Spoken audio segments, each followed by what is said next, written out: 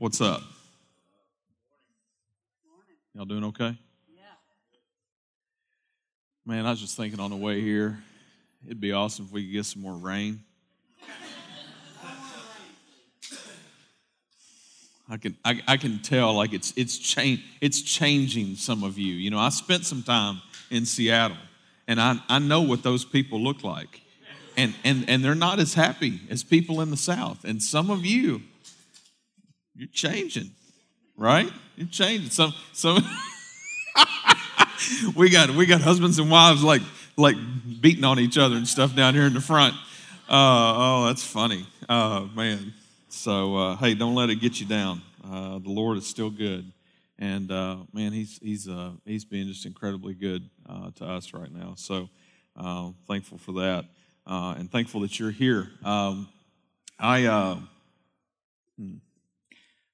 wasn't going to do this. I'm going to do it. If you don't mind, my brother-in-law and sister-in-law are going through a lot.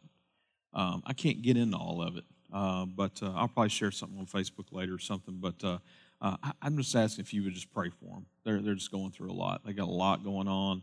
For those of you that don't know, she has a tumor in her arm, and they own their own business and all that kind of stuff. They also homeschool, and they have 11 kids.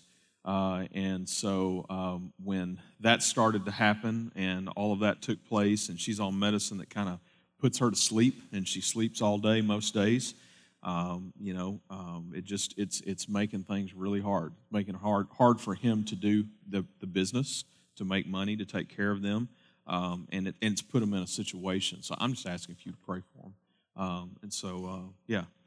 If you don't mind doing that, that'd be great. Thank you for your willingness to do that. I know I'm kind of taking a liberty here that I don't usually do to ask for something personally, but I feel it's worth it. They love the Lord, and unfortunately, they're kind of like they just had a situation at one church they were at that kind of caused them to feel like God didn't want them to be there, and so they're they don't have a church home right this minute when all this kind of started to go down. So on top of everything else, that's kind of made things hard too. So they don't live like really close to here. They live just close enough to we can go see them, but otherwise we would just make them come here or something. So. It doesn't work that way. So just pray for them. I appreciate it. All right. Well, if you got your Bible, let's go ahead and get it out. Let's go to the book of Mark together. Did you think you'd hear that today? Let's go to the book of Mark together.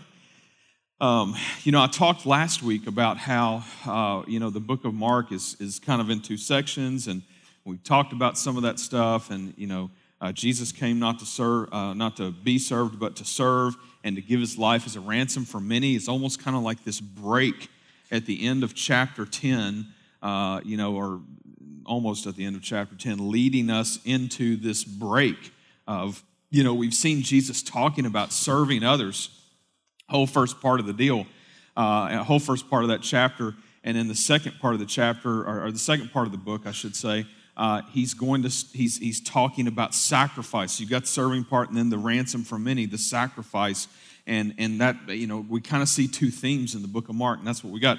By the way, if you need a Bible, our ushers have Bibles. They would love to bring you one. Just throw your hand up and let them get you one if you want to follow along. We're going to Mark chapter 11 today. We'd love for you to keep that also, by the way. If you don't have a Bible, we'd love for you to have that one and consider it a gift. So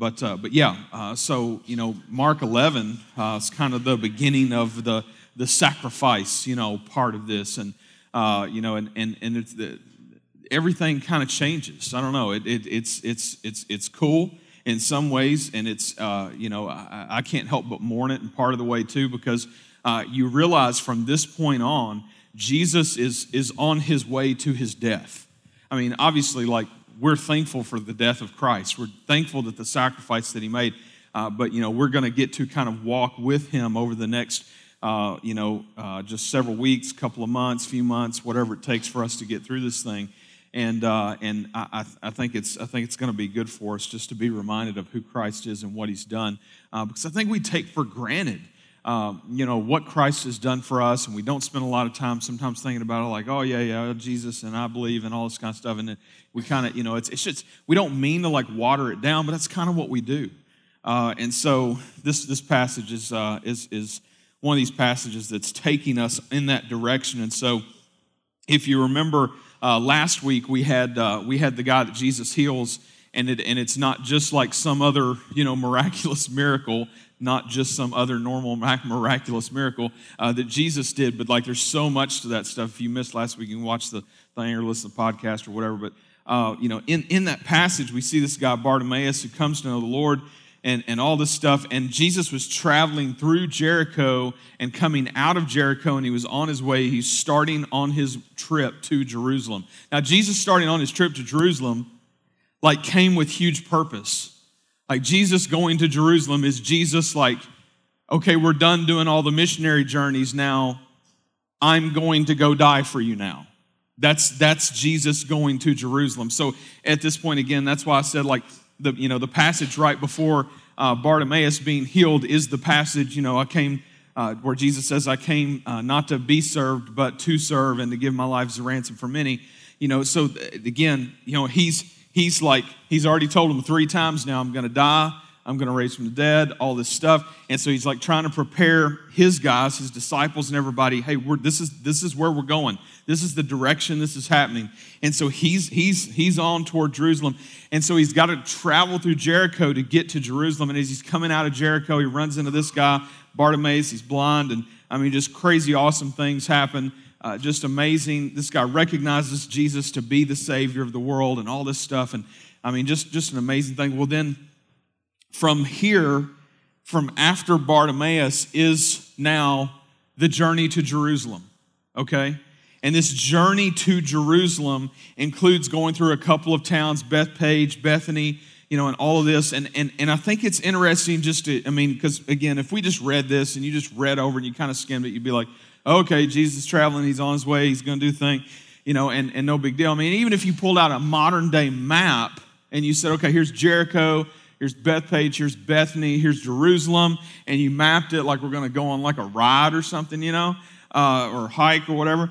Jesus is, what could be 12 miles, probably more like 18 miles away from Jerusalem.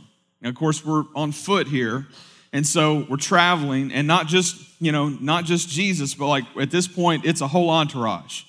It's the disciples, and it's all these people, including the guy he just healed of his sight. Again, I can't stress enough, the passage from last week, if you missed it, you need to listen to it, okay?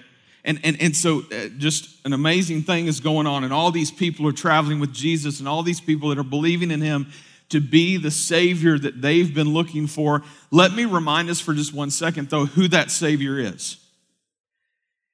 And I think sometimes we make Jesus to be a Savior that we want him to be, and it's no different for them, because for them at that point in time, they were looking for a political Savior. And we've talked about that a lot. If you've been around, if you haven't, I just got to throw it out there for those that haven't. They're looking for a political Savior. They're looking for somebody to come in and to change the landscape for God's people to rule and to be rich and to have it their way for a change, right? That's the thought process with where a lot of God's people were. They're thinking about oh yeah, the Messiah's coming. We can't wait for the Messiah to come, because when the Messiah comes, we're going to have a party, right? And the truth is, it's not, Jesus came with a party, yeah, but different kind of party. Not what they thought. Not this king who's going to sit on a throne and tell everybody what to do and wield his power. That's not who Jesus is. He didn't come to be served. He came to serve and to give his life as a ransom for many, for our sin, for all of us, for anybody that would believe in him. He's the one who can take away our sin. He's the one that rights all the wrongs in our lives. That's nuts. That's crazy. But to do so, he has to give his life. And so at this point, as he's leaving Jericho and he's looking at this journey that's going to be, I'm going to tell you what, it's a long way home. It's not just 12 or 18 miles or whatever it is, it's a long way home. Let me kind of give you a couple little things, because again, we have no context. We're we're going to walk to Nashville, what's that like, okay? let's just look this and kind of see what this looks like.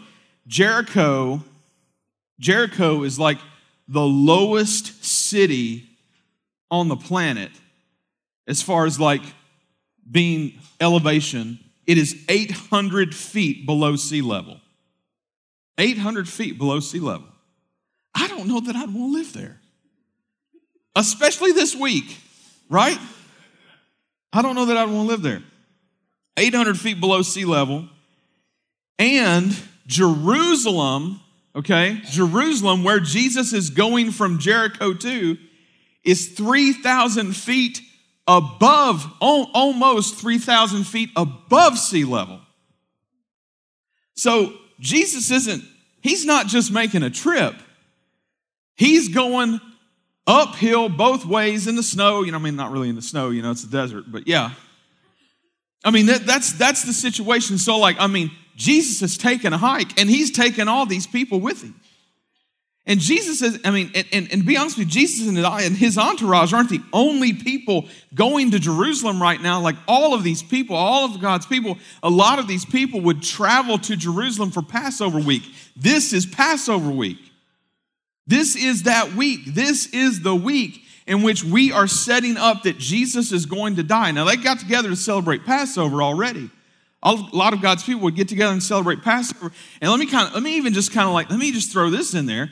It's like, why, they would celebrate Passover because it was like this it was a celebration. Think about like national holiday. We got, 4th of July, right? National holiday where we celebrate liberty, right? 4th of July, you remember what was signed? Important things. Nicolas Cage saves them and all that, right? Not Night at the Museum, okay? And so all of this is happening, and the reason that they celebrated Passover was it was this liberation from Egyptian slavery, for God's people to be liberated, to be freed, and all this kind of thing. And so to set the stage, this is nuts because first of all, Jesus has timed every bit of this. Every bit of this he's timed. They've gone from place to place to place to place and bounced around and seen all these people and, even stopped and hung out with Bartimaeus and healed him and had all that, just all of these little things that have happened along the way, and it's all part of the perfect timetable to which Jesus has them entering into Jerusalem on the week of Passover. On the week of Passover, when all these people of God's people are going to be gathered together to be, celebrating, and we're going to, let's shoot off fireworks, maybe not, but we'd like to think so, right?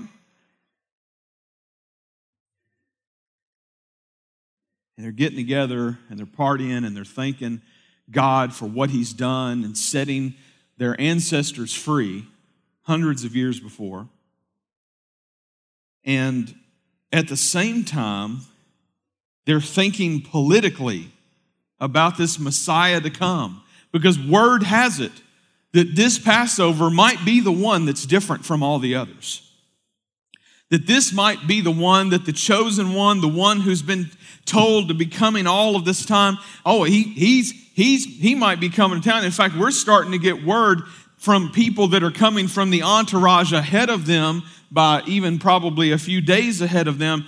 Hey, guess what? The God Jesus everybody's been waiting on, he's coming here. He's going to be here for Passover. Like, get out the big fireworks, okay?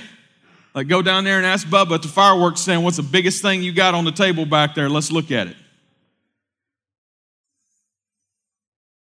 Not that any of you have ever done that.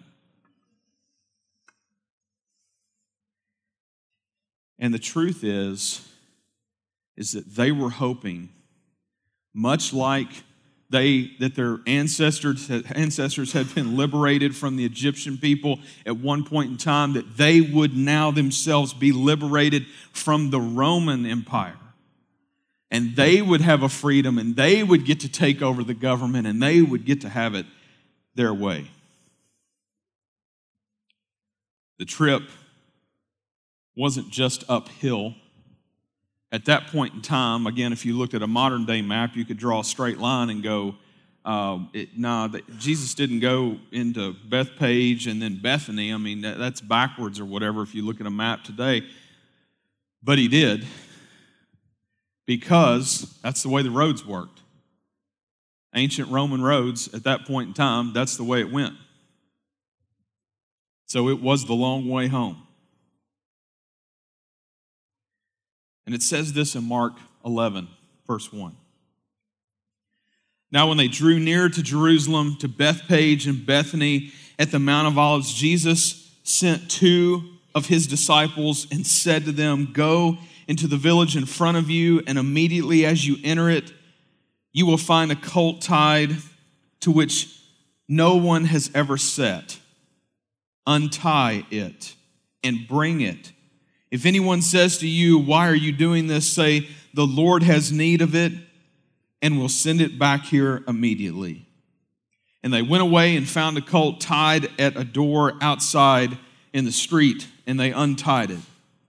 And some of those standing there said to them, "What are you doing, untying the colt?" And they told them what Jesus had said, and they let them go. So Jesus has some of the disciples go into town ahead of them to get this colt. And it's the foal of a donkey, okay? And the Greek words interchange on those things. And we have in Matthew, actually, and other Gospels, we have specifically that it's a donkey. Probably a young donkey. And at that point in time, it was commonplace that a king, when he would make an entrance, talking about kings here, okay, scepters and crowns, and, King Edward and all those guys. And we've got this picture of that kings would enter into a place, a lot of times riding a donkey. Later on, it would change. It would be a war horse. It would be, here comes the king, and he's on. And big thing was like, the king wouldn't just ride any animal. He would ride an animal that had never been ridden, which could be a little problematic, because I don't know when the last time is that you jumped on an animal that hasn't been ridden before. Usually they have to be trained for this, okay? Jesus sends them into town, says, "Bring back this colt, this donkey." And they don't really probably completely know and understand what's going on here, but that he's going to ride this thing into town. Passover week. Everybody's there. Big party. Lots going on. Tons of people. Well, it's not just symbolizing that Jesus is making this statement, "I am the king." It's not just that. It is that, but it's not just that. It's also fulfilling a prophecy. It fulfills two prophecies, as a matter of fact. I'm going to skip one and share one. One of them is Genesis 49. You can go check that out later on your own. The other one is Zechariah 9:9, and I want to read that to you. And it says this, it says, "Rejoice greatly, O daughter of Zion, shout aloud, O daughter of Jerusalem, behold, your king is coming to you." Now this is Old Testament, before Jesus is around, okay? This is a prophecy. This is a telling of the future without a DeLorean. Behold, are you guys that dead this morning? Come on. Back to the future, Rick. "Behold, your king is coming to you," it says, "righteous and having salvation is he, humble and mounted on a donkey, on a colt, the foal of a donkey." This is this coming to fruition in this moment. Like, you got to understand something. I know that, like, for a lot of us, you and I, we might not be so familiar with Scripture that we're like, "Oh yeah, Zechariah 9, yeah, I know that. Yeah, it's, and some of us are like, "Chris, if you hadn't shared that with me, I wouldn't have had a clue." Let me tell you what, God's people at this time, they knew. They knew. They knew, and they were waiting. They were waiting to see this happen. They weren't wondering if it would happen. They knew it would happen. They knew that God would come through. They knew that this would happen the way it's going to happen. And so guess what? When Jesus comes riding into town on this little young colt donkey, the whole point is that he's fulfilling something that has been told for hundreds and hundreds and hundreds and hundreds of years. Behold, your king is coming to you, righteous and having salvation is he. Now, unfortunately, I say unfortunately, I mean it works out in the end for them, but unfortunately, they kind of don't really understand the salvation that's coming for them. They think the salvation that's coming for them is like, oh, awesome, God's coming to do a thing again, just like he did for our ancestors when he freed them from the Egyptians. He's coming to free us from the Romans, and we're going to have it made. Here comes the Messiah. Here comes the donkey. Set off the fireworks. Let's go. Behold, your king is coming to you, righteous and having salvation is he, humble and mounted on a donkey, on a colt, the foal of a donkey. This is a king's entrance. And even in this, because really you could argue that at this time kings were already starting to do the war horse thing. I really believe that part of this is we see Jesus coming, riding an animal of humility. He's not the king they thought. In fact, he's not the king they thought, and if we were to go back and interview them in this very moment, he's not the king they wanted. And it's no wonder that by a week from now, in this chain of scripture that we're going to be going through over for the next little while, that he would be dead and have already risen again. He'd come into town riding on a donkey, and quickly they would figure out he's not the king that we wanted. He's not the king. He's not the guy that I voted for. You know? You ever feel that way? Whatever happened to that guy? I was going to vote for this guy because he said this and then this happened. What's that? Where'd that come from? That's not who he said he would be, right? Humility. He was a humble king. And in verse 7 it says this. It says, and they brought the colt to Jesus and threw their cloaks on it, and he sat on it. And in verse 8, we jump right into them going into town. And here comes Jesus with the entrance of all time. And many spread their cloaks on the road, and others spread leafy branches that they had cut from the fields. Now, let's talk about this cloaks thing real quick. I know we don't think a whole lot about cloaks, okay? Because not big cloak wearers these days, not in this year.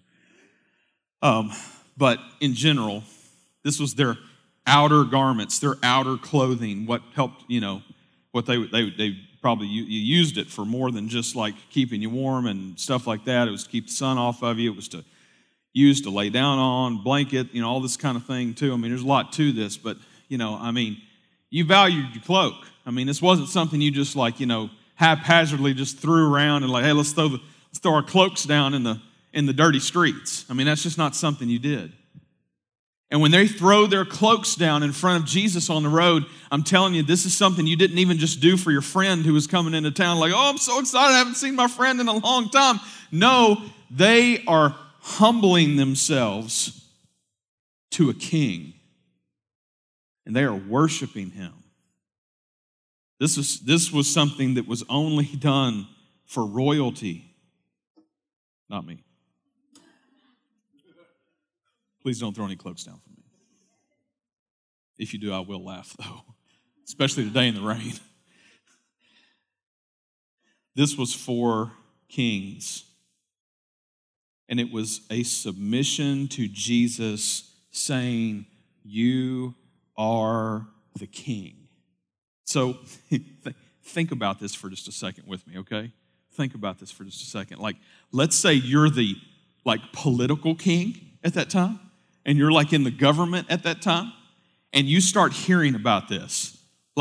Word travels fast. It's Jerusalem, okay?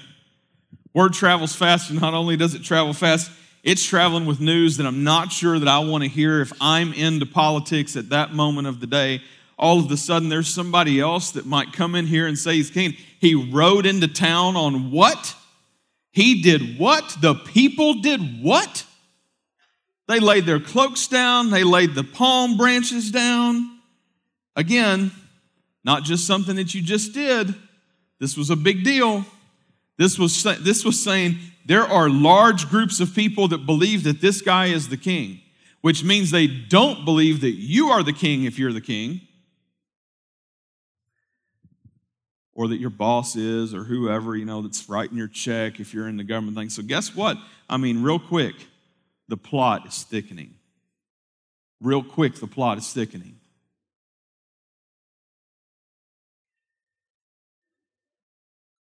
The palm branches thing, let's talk about that for a second. Historically speaking, here's a little nugget of joy for you.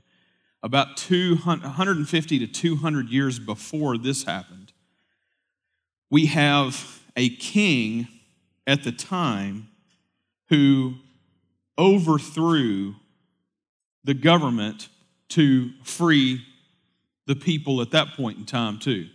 And he was widely thought of as being a great guy, awesome dude, saved the day, all this kind of thing. You're like, okay, what's the big deal? Well, one of the things that happened when that happened is when he made his entrance is they laid down the palm branches for him. So historically speaking, we're talking about something that has already happened in history, and they are now doing it again for Jesus. Again, not to the satisfaction of the government of the day, but that's what's happening.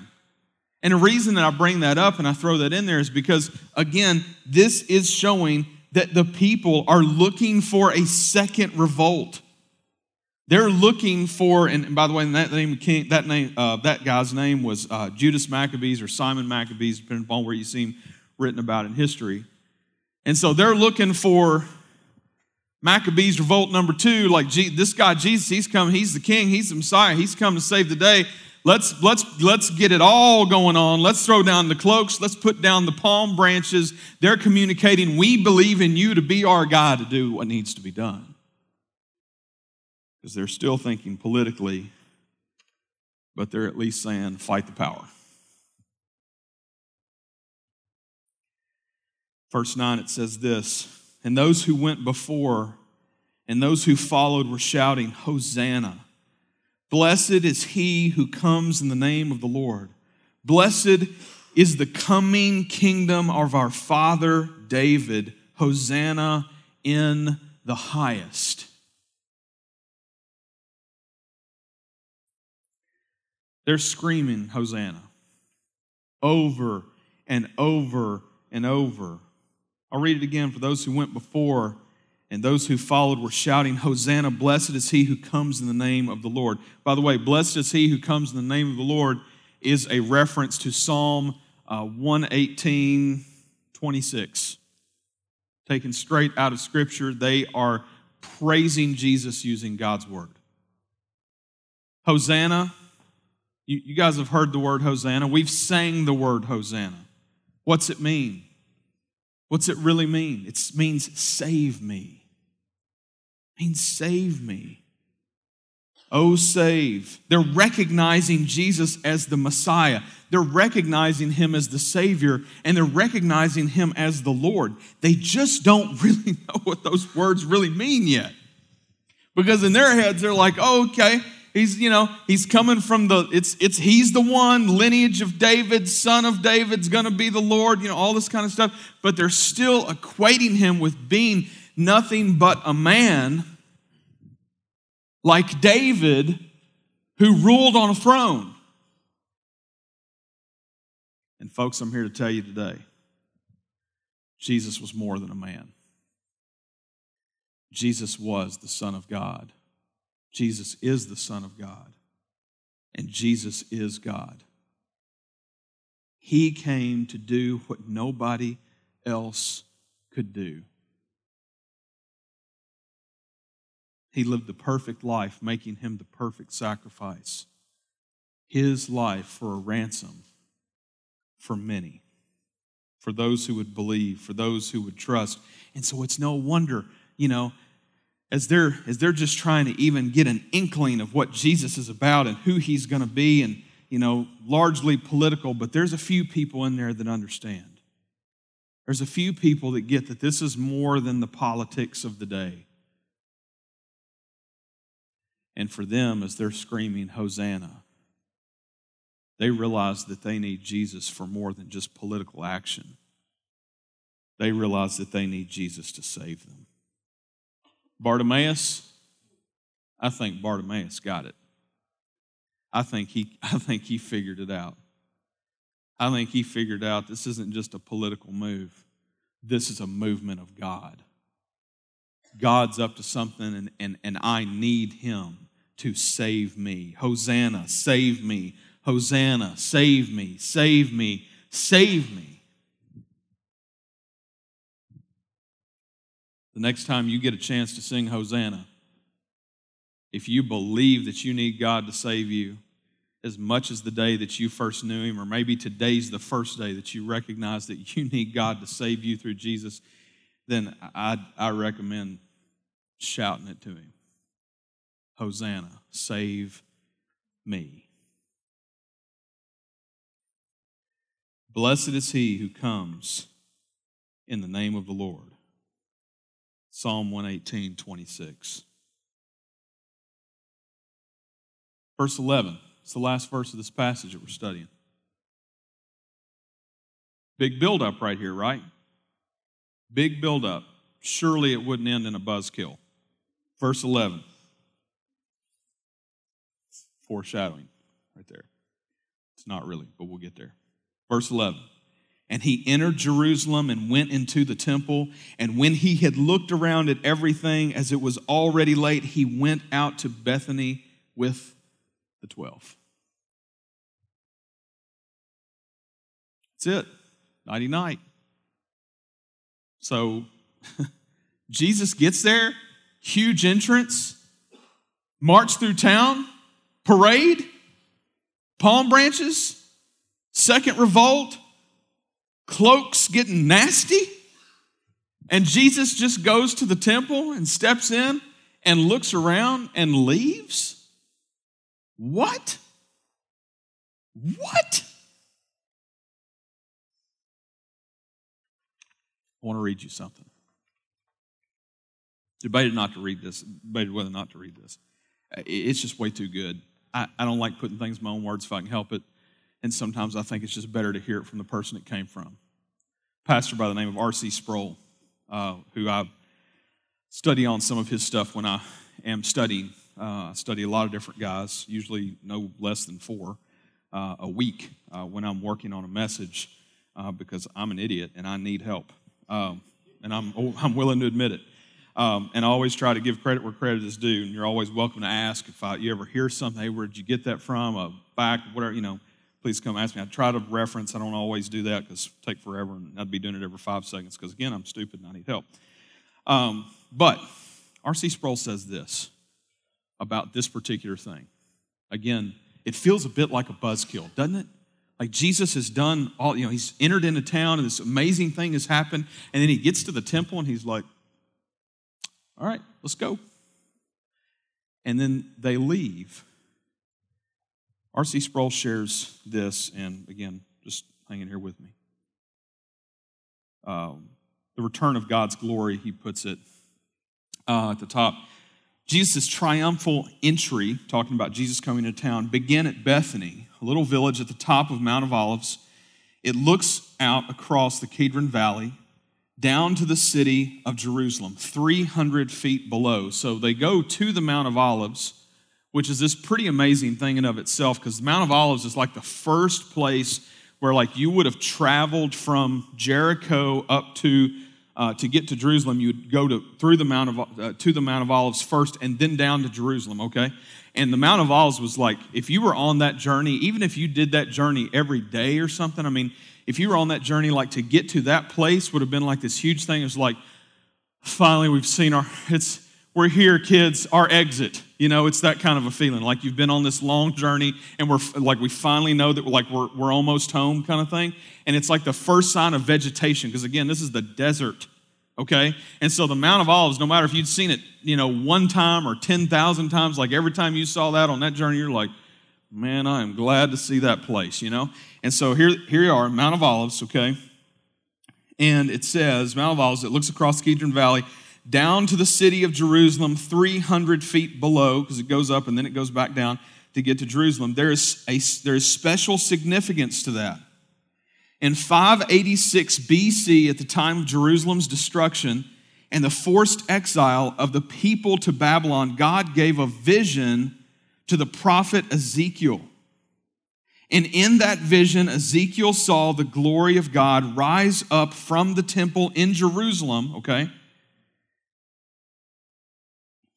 The glory departed from the east side of the city and ascended 300 feet to rest on the Mount of Olives. Check it out, Ezekiel 11:23.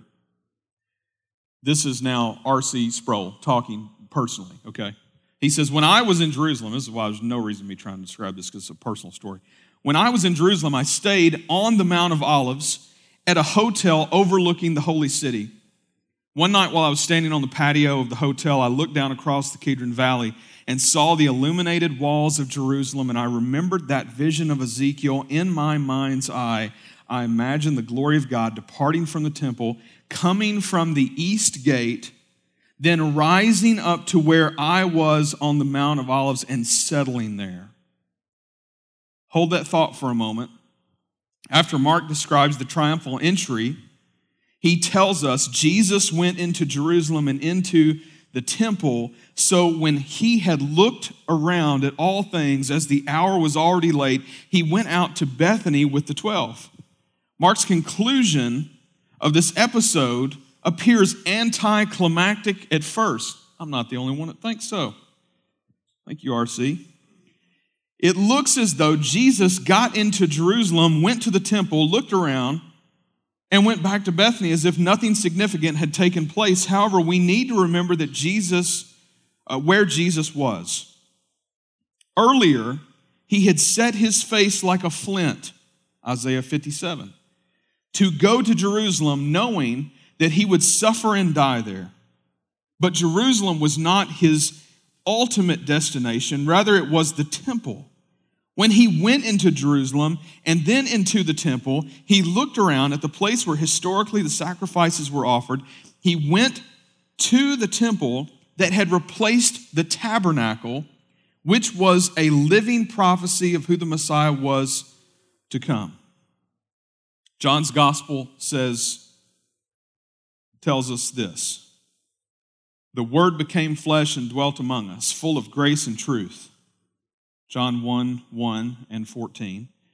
The phrase that is translated dwelt among us literally reads tabernacled, verb here, tabernacled among us.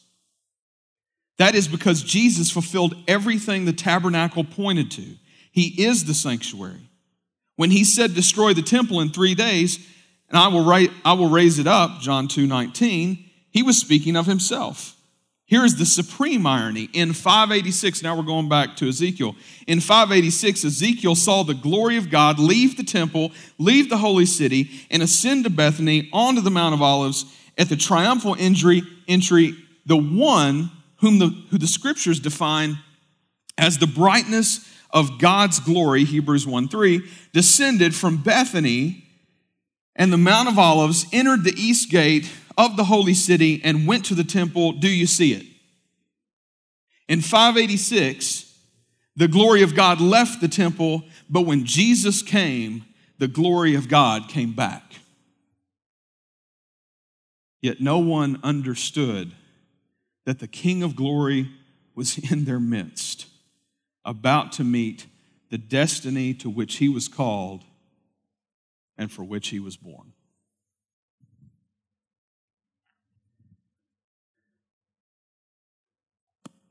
We have just glimpses of who God is, don't we? I think to myself sometimes, like, We've got His Word. Obviously, we have all this that God wants us to see of who He is and wants us to know of who He is. But I am so quickly reminded in moments like this when I'm almost just ready to dismiss a verse and go, what in the world, Jesus? Why didn't you just bust a move or something while you were in there and do a head spin or something? You just give us something, And instead you walked in right after this big thing and then you just turned around and you went to go to bed.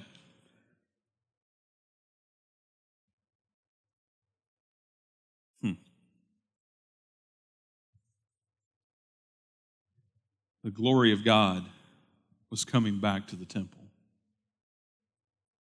I mean, I just have to imagine that even the people that didn't know what was going on that week, as this all began to happen, that they probably felt something happening in the air.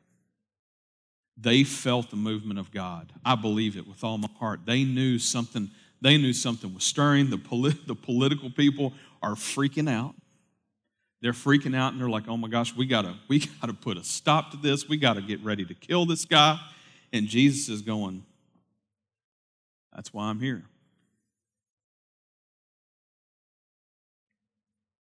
They were looking for liberation from the Roman people, Roman Empire, but the truth is the liberation that Jesus would bring would be from Satan, sin, and death.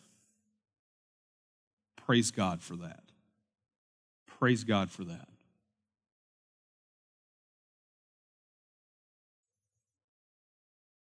Sometimes it takes a lot to get home, doesn't it?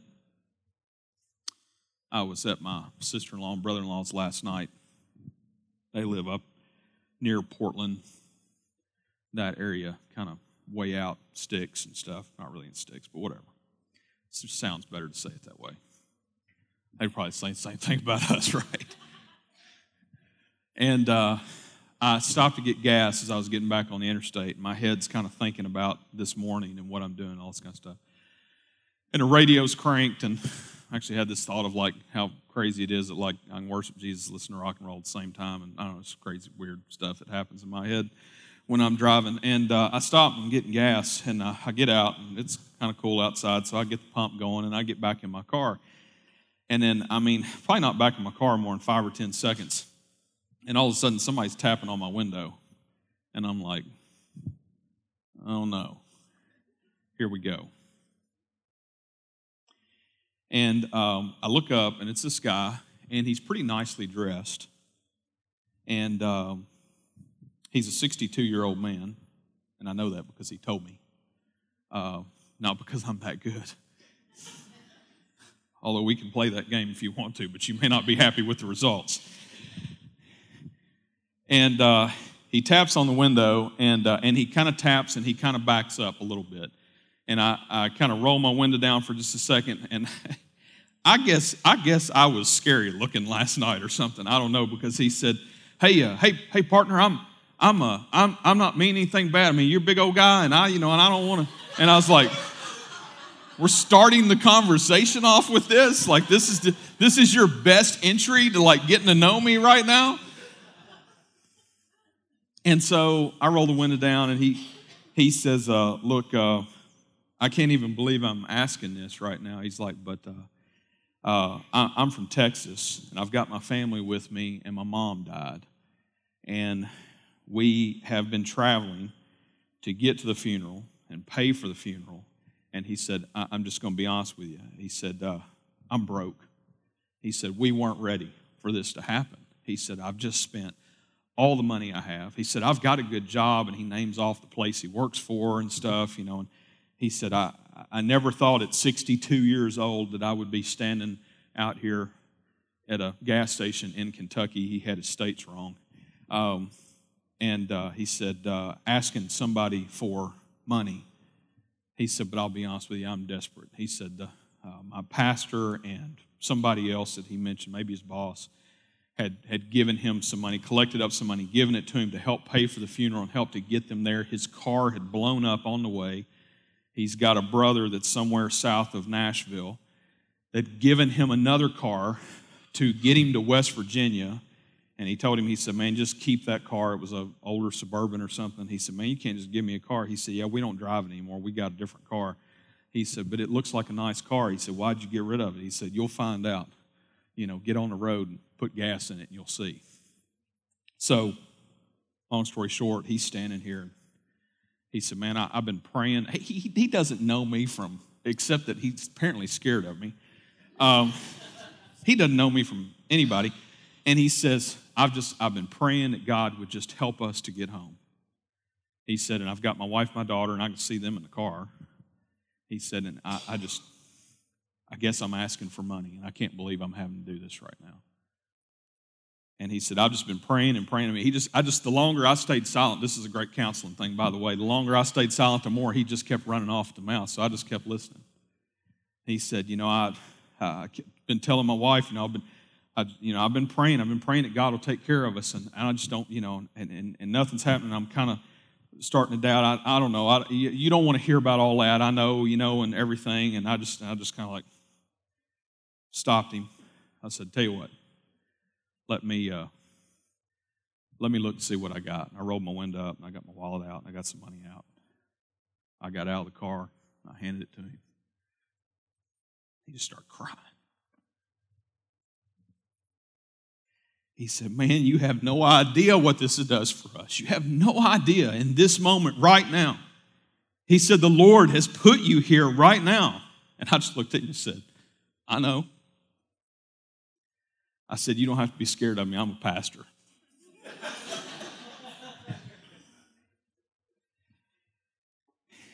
And he just cried and hugged me, and we hugged. Two grown men. One scary looking, one 62 years old, nice looking clothes, out here hugging at a gas station, right down the street from Sad Sam's Fireworks if you need any. You know where I'm at now. And we stand out there for a minute, and he just begins to tell me how he'd been losing his faith, but he knew that the Lord, said just go and that he'd take care of him. I just looked at him at one point. I just said, man, I said, look, I said, you already know this, but I'm going to tell you anyway. The Lord doesn't bring you to it not to bring you through it. I said, you'll be okay. You guys get home. They were on their way back home. And I'm just reminded that, what Jesus has done for us in the long journey to get to. I mean, at any point, Jesus could go, I don't feel like walking through all those towns. I don't feel like walking up a hill. Go get me a donkey now.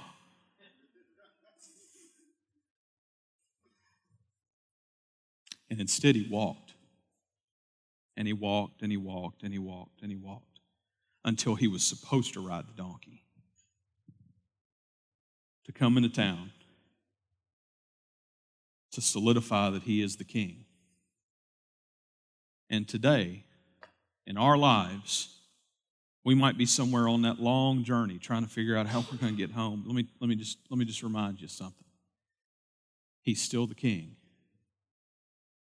And he didn't come to be served. He came to serve and to give his life as a ransom for many, to show us what sacrifice looks like. And for us, sacrifice is a real thing for us too, and it'll be a part of our lives. And sometimes we take the long way home, but I'll promise you this, Jesus is waiting. He's always waiting. And I don't know where you are in the journey today, but he's waiting. And if you've never trusted in him to be your Savior, one day in your life you can today, because he's still waiting. He's waiting on you because he loves you and he gave his life for you on that cross. Would you trust in him today to be your Savior? For those of us that are believers today, may we just be reminded that we can trust in who he is and everything that he said that he would do, that he's doing it. And on top of that, that he's given us a mission to go out there and be light on his behalf, that we can help others on their way. Let's pray.